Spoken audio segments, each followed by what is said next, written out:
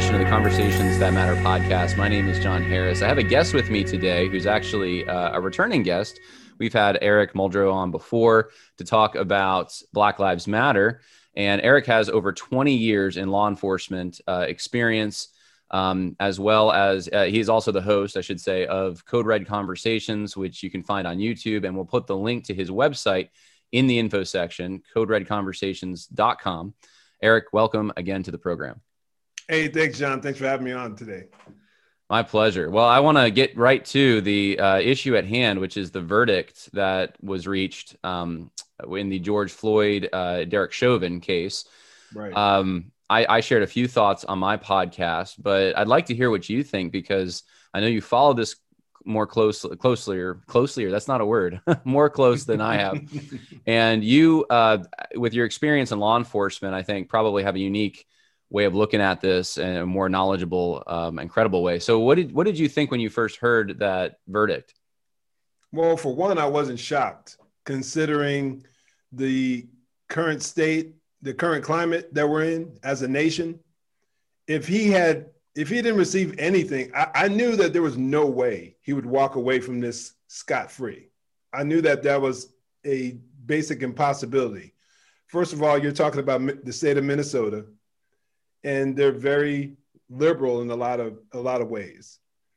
So you're dealing with that issue. And then you're also dealing with a culture that has demonstrated itself to be violent. And the unfortunate thing was the jury wasn't sequestered throughout this whole case. So you had witnesses having pig's blood thrown on their door of their homes. You have protesters, you have people posting on social media saying if he doesn't receive a murder verdict and get all charges placed on him, we're going to burn the city down. So I knew he was going to be found guilty on something. What exactly, I wasn't sure. So that was the first thing. So then when he got found guilty on all accounts, I just started doing a little bit more research on the penalties and the elements that need to be met in order for a crime to be, a person to be found guilty of committing a crime. Every crime has certain elements. Like I'm just throwing an example out just for the listening audience. Here in the state of Nevada, I live in Las Vegas. I was a cop here in Vegas. When you look at a battery, you have the battery, well, let's say robbery. It's the unlawful taking of personal property from the person of another. And I'm going to paraphrase it because it gets into a lot of weird terms. But you basically have to threaten someone with force or use force against them in order for a robbery to be met. So you can snatch something and just take off running out of a store, and that's not robbery. If on your way out of the store, the owner tries to stop you and you shove them or you threaten to punch them in the face, then it becomes a robbery attempt. So something can be as simple as a misdemeanor crime could turn into a felony crime based on the threat or actual use of violence. So when I looked at the manslaughter charges and the second and third degree murder charges that were placed on Derek Chauvin, I just started sitting back and examining, and I watched as much of the trial as possible. Of course, I don't think anyone was there. I'm sure there are people out there, but I couldn't watch the entire thing, but I tried to watch a few hours every single day so I can, at the very least, be informed. So at the end, when it was all said and done, like I said, I wasn't shocked, but on the other side, I struggled with how they met some of the elements to find him guilty in some of the higher offenses, the third degree murder, for instance. I really wrestled with that. So why specifically did you wrestle with third degree murder and that specific charge? Well, I have something on my screen, something here. I'm going to read it while I'm talking to you. Hopefully it's not messing with what you're looking at. The definition for the state of Minnesota, the Minnesota statute, this is per 2020. It says murder in the third degree. Whoever without intent to affect the death of any person causes the death of another person by perpetrating an act eminently dangerous to others. And this is the area that kind of threw me off here. And we were talking about this before we started the broadcast. and evincing a depraved mind without regard for human life is guilty of murder in the third degree and may be sentenced to imprisonment for more than 20 years. And then they have B, whoever without intent to cause death, proximately causes the death of a human being by directly or indirectly, unlawfully selling, giving away, bartering, delivering, exchanging, distributing, or administering a controlled substance. So it's the terminology that was used. And I was basically trying to figure out what exactly they were trying to say with that. Well, and so far from what I saw, it seemed to be, I came across you don't necessarily have to be, and like I said, this was just me skimming through it. So this isn't a clear, definitive answer or definition of that. But it's like you have to be almost like to have some level of carelessness in your actions. So on one degree, I understand it, but it just seemed to be a little tough. It's at sometimes carelessness or some type of willful malice. And I think that they were trying to determine that he was malicious in his actions. And I guess showcasing a depraved mind by, that almost sounds like the term cruel and unusual, like he's doing something so outside the norm that it shocks everyone. And I realized that video shocked me. It shocked a lot of people. I think me too. When we initially saw it. Since then, though, I know that there's been an autopsy report and there has been an extended body cam footage release, which I'm sure you've looked at. Yes. And I think that changed the minds of a lot of people in how they looked at the case, because they thought that, it wasn't just that first initial video we saw. There was more to it. And it may not have even been Chauvin who caused the death of George Floyd directly. It was, methamphetamines and drugs in his system that contributed to this at the very least. Do you feel that, do you think as a police officer, the standard that would have to be met has been reached beyond a reasonable doubt? Chauvin's the one that killed George Floyd? Or do you think that there's at least enough question in that that maybe a lesser charge would have been more appropriate?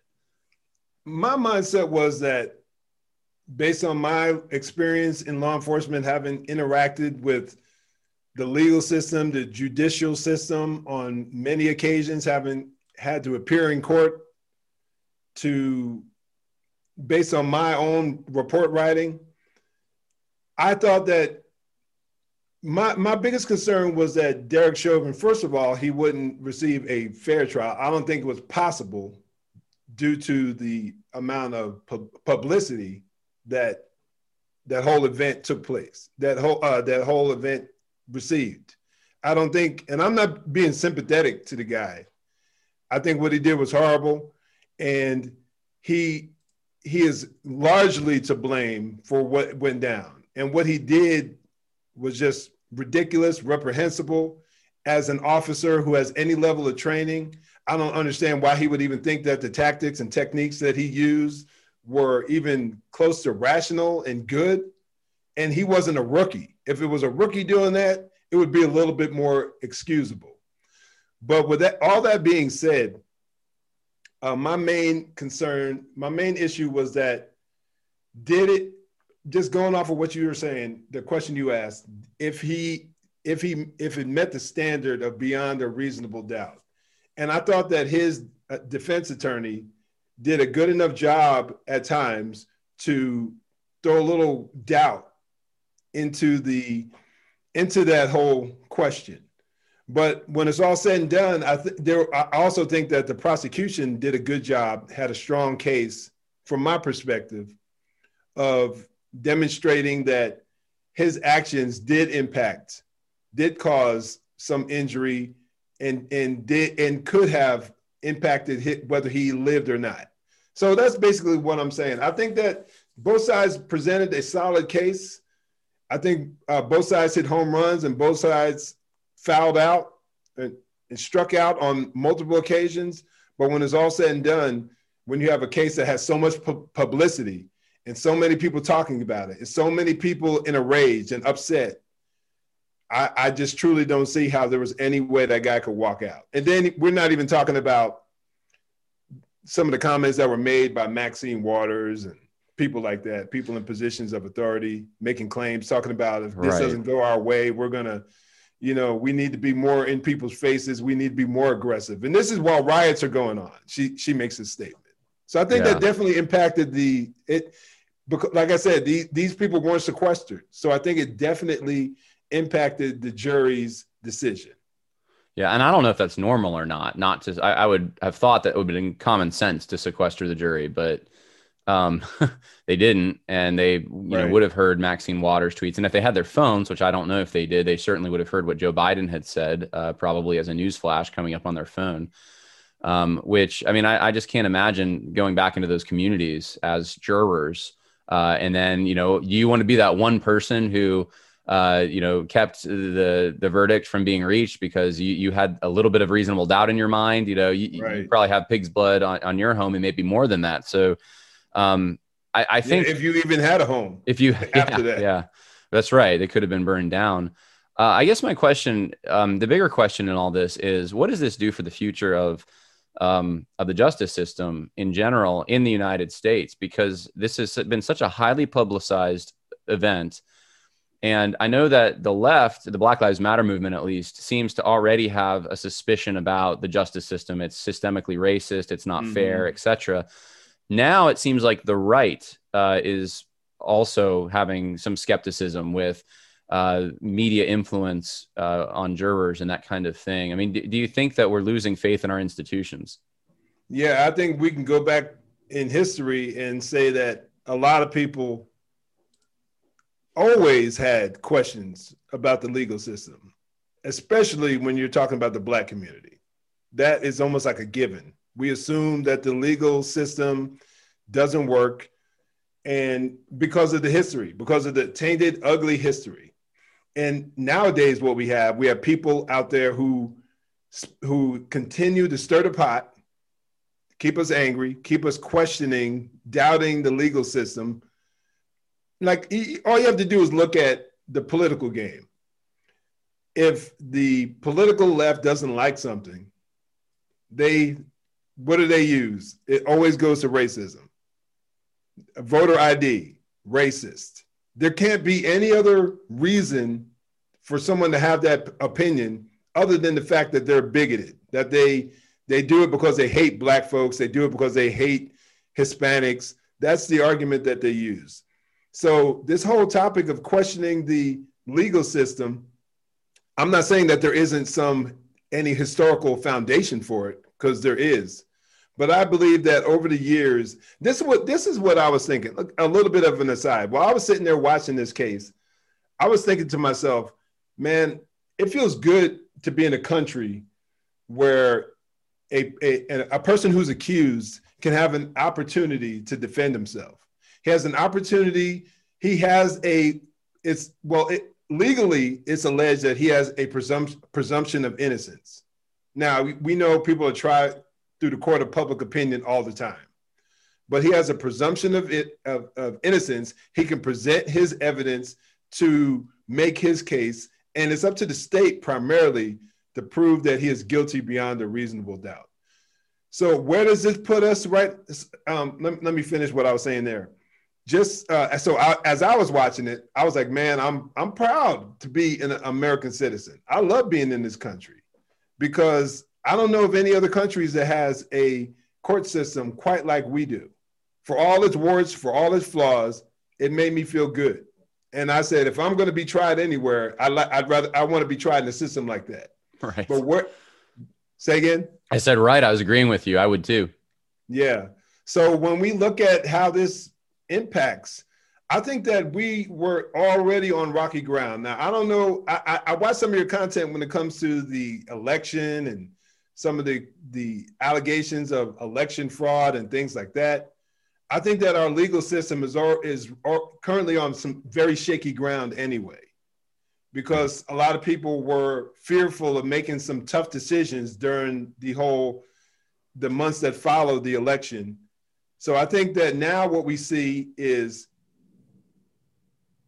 tyranny terroristic threats of violence rules the day. Yeah. BLM can protest, they can burn down buildings, and people will respond the way that they want them to, out of fear. I think that's where we are. Yeah, I think it was a commentator on Fox News, Greg Gutfeld, who had said something along the lines of he was grateful for the verdict, not because he actually thought it was the correct verdict necessarily, but because he didn't want to see cities aflame again. That's crazy. Right. And that's, I mean, he's supposedly a more conservative commentator, but I think he's just being honest about the way many people feel. True. Which is a scary place to be in my mind, that we would be happy about the possibility of justice being subverted in a situation because we just really don't want that level of violence. What does this do for? On the other hand, on the way I view it is, man, if we aren't willing to stand up for what we believe to be true. Now, I'm not saying that Chauvin should have gotten off. I'm not saying anything like that. But if there was any doubt placed in any of the jurors' mind, then I hope that they would have spoken up.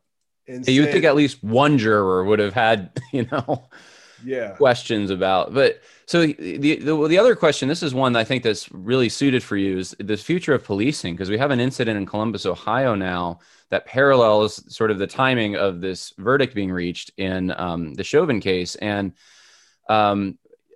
the police department released the body cam footage right away. And I wondered, is this going to lead to more situations where policemen are required to have body cams? They have to release the footage right away to prevent a riot, or is this going to change officers? It probably already has. And the rules of engagement, or at least the unofficial rules in their minds. Yeah, this is already, what we're seeing is fruit of years of people questioning officers in a manner that I would deem unfairly. When we go back to the Michael Brown or Eric Garner case in New York, and then the Michael Brown case, and then so what you have is the court of public opinion, the rumor mill, which gets people believing a specific narrative. Michael Brown, for instance, people assume that the whole concept of hands up, don't shoot was ultimately found to be a lie. It never took place. Based on the other eyewitness testimony, the other eyewitness statements, when the DOJ came in, the Eric Holder under the Obama administration came in, they found that that Michael Brown basically attacked Darren Wilson and attempted to take his gun. His fingerprints, his DNA was found on his weapon. Darren Wilson had injuries from the whole incident. But before that, you had people saying that he threw his hands up. He didn't want to get him. He didn't want Darren Wilson to shoot him. And Darren Wilson basically just shot him in cold blood. But when it was all said and done, we learned the truth. The facts came out. But by the time the facts came out, people had already had their opinion, and that barely made the headlines. So you have years and years of people questioning the tactics of police officers. You have what is commonly referred to nowadays as the Ferguson effect. There's such a backlash, an angry backlash towards police, people assuming that the police are the enemy of the minority, enemy of Black people. So the police are like, if we can't even go in there and conduct business accordingly, do our normal jobs, so we're not going to go in there. And then what do you see as a result? So you see crime skyrocketing. We fast forward this to 2020, 2021, after the whole George Floyd, the nation burned behind the whole George Floyd incident. What do we see throughout the nation? Move to defund or even abolish the police. And as a result of that, every major city or every city that was desiring or actually went forward with defunding the police ended up backtracking because they saw crime go through the roof. In some places, it went up, robberies, murders went up 200%. So the impact is already there.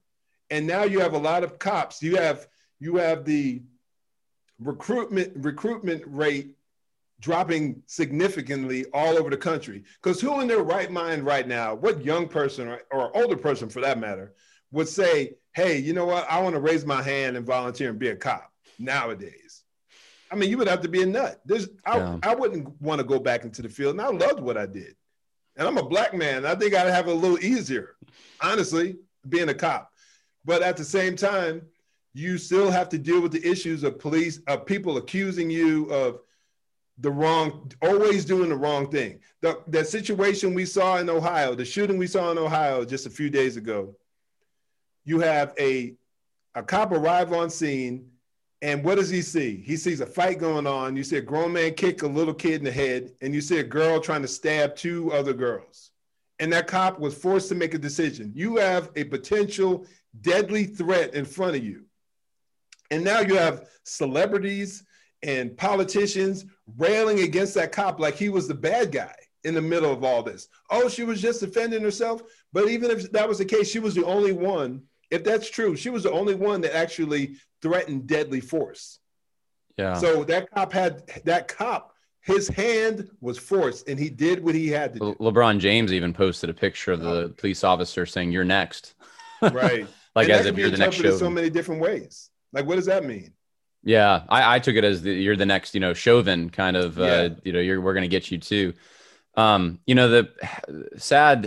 prediction that I have, I don't know if you agree, but you look at a country like South Africa, and obviously we do not parallel South Africa in every single way, but of course they had apartheid for many years, and then they voted apartheid out and decided to open things up. But then the ANC, the Communist Party, took over, and they've been ruling ever since, and it's been horrific to see really what amounts to almost like a genocide going on there even now.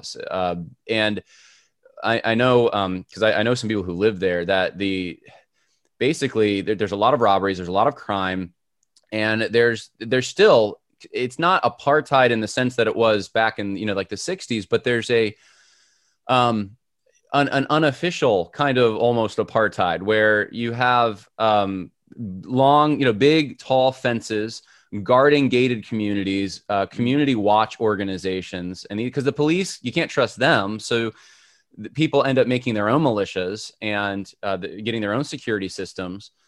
And then everyone else, there's two classes of people, and those who aren't, in those gated communities are impoverished. And this is supposedly, I thought, what Black Lives Matter wanted to rectify, this, power disparity, financial disparity between Black people in their minds and white people specifically. But it seems like this kind of thing is just going to cause everyone to move out of these areas who has any money, any kind of way to develop them. It's like shooting yourself in the foot. I mean, what do you think? That's an accurate prediction that we're just going to get more and more separated as a result of this? Oh, I think definitely. I think there's no question about it. That's what we see happening. I just look through my timeline on a daily basis on Facebook. Just when I wake up in the morning, you have people who are very divisive. I see less and less of the people who are pro BLM and support organizations like that. I think they probably just all unfriended me, or they just moved on, honestly, because especially being a Black man and as a conservative, first of all, as a Christian whose politics have been formed by my Christian faith. It wasn't the other way around. Like my Christian faith comes first and foremost. So as a result, it forced me to challenge my old political views. And where I used to vote predominantly Democrat, when I had pastors, leaders, men I respected start challenging me on my stance, on my views, man, I was really convicted. And by the grace of God, I really started thinking biblically and not just thinking socially or trying to think it or act in a way that fits the culture or better put, the predominant culture as a Black man. Right. And so, yeah, I think that there is an excellent chance for our nation to be further separated, because we're already seeing it. It's definitely being divided down ethnic lines.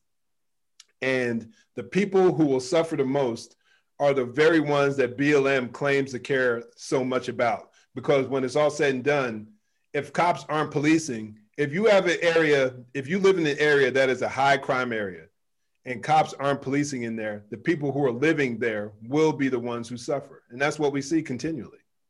It's sad. There was a girl, I heard about it. I haven't seen anything at a McDonald's in a drive-through.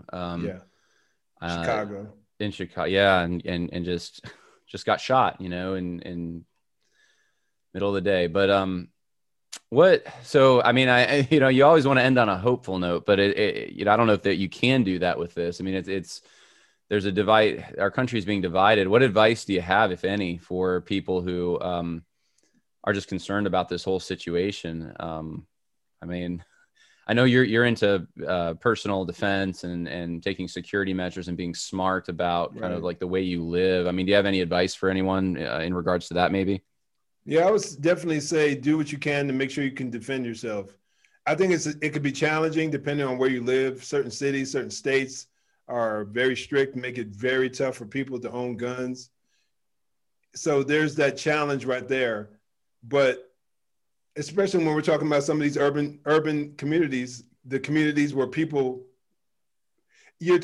on one end, they push defunding the police, and then at the same time, they don't want you to be able to protect yourself with a gun. They want to have, what they ultimately want is absolute gun control. They may not come out and say it, but if anyone who has an ounce of common sense knows that's the path that they want to go down. So do whatever you can do to prepare yourself. When you go out in public, be mindful of your environment. The old saying in policing is keep your head on the swivel. Basically, make sure you're paying attention to what's going on behind you. Don't be so focused on your cell phone while you're walking through a public area, walking through the store. Know what's happening. If you see something unusual, something that makes you feel uncomfortable, feel free to leave. Don't feel as if you have to stay around. But when we back up and we go and when we examine things from a different level, I would say I had a conversation with a friend of mine. She works for the Fellowship of Christian Athletes out of Arkansas. And she's really afraid to speak up and speak her mind about these issues. White lady, her and her husband, they're like some of the sweetest people I know. And when we were living in Arkansas, me and my family, they basically took us in to some degree. One of my sons was diagnosed with cancer a few years ago, and the love that they poured out on us was unreal. I get emotional thinking about it. They didn't know us at all. We were members of the same church, but they went out of their way, and we're from different worlds. I mean, he is a redneck. He stutters. But we became best friends. Praise God. By the grace of God, through the blood of Jesus, we became best friends. And so I was talking to her yesterday, and she's really concerned with the state of our country. They can't even pass out track flyers in the high schools because they say that the FCA, Fellowship of Christian Athletes, isn't inclusive. They can't pass stuff out. That's what she's dealing with now. Wow. And so I say all that to say, I think our silence at people who don't want to be offensive. The average citizen doesn't want to hurt people's feelings. You don't want people mad at you for disagreeing with some of these social issues. But I posted this yesterday on Facebook. I said, the problem with that is our silence and inaction has led us to where we are right now. People not speaking up, people not being willing to get involved and to take on these hard fights. And yes, unfortunately, maybe suffering the consequences for that. You could possibly lose your job. That's very real. I don't want to deny that. But at the same time, if we serve, especially for anyone who's listening, who's a believer, if we represent the very author of truth, why are we shying away from it? Why do we do that? We have to understand, we have to remember that Jesus said, if they hate you, remember that they hated me first. So we have to be willing to put ourselves in a position where we have to be challenged and face the inevitable suffering that comes in this world as a believer. So stand up for what you know to be true and don't shy away from it. Good word. Yeah, I absolutely agree with everything you just said. And I appreciate you weighing in on this. Your website, CodeRedConversations.com, right? Yes, sir. Yes, sir. And on YouTube, I'll put the links in the info section for those who want to check out your content more. I'm thankful for you, brother, and I appreciate you weighing in once again. God bless. Hey, brother, appreciate you having me on. Thank you.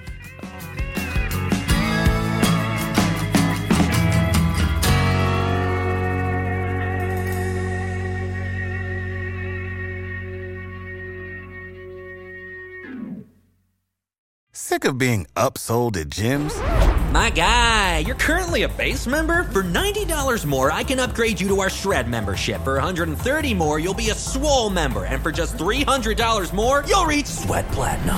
At Planet Fitness, you'll get energy without the upsell. Never pushy, always free fitness training and equipment for every workout. It's fitness that fits your budget. Join Planet Fitness for just $1 down and $10 a month. Cancel anytime. Deal ends Friday, May 10th. See Home Club for details.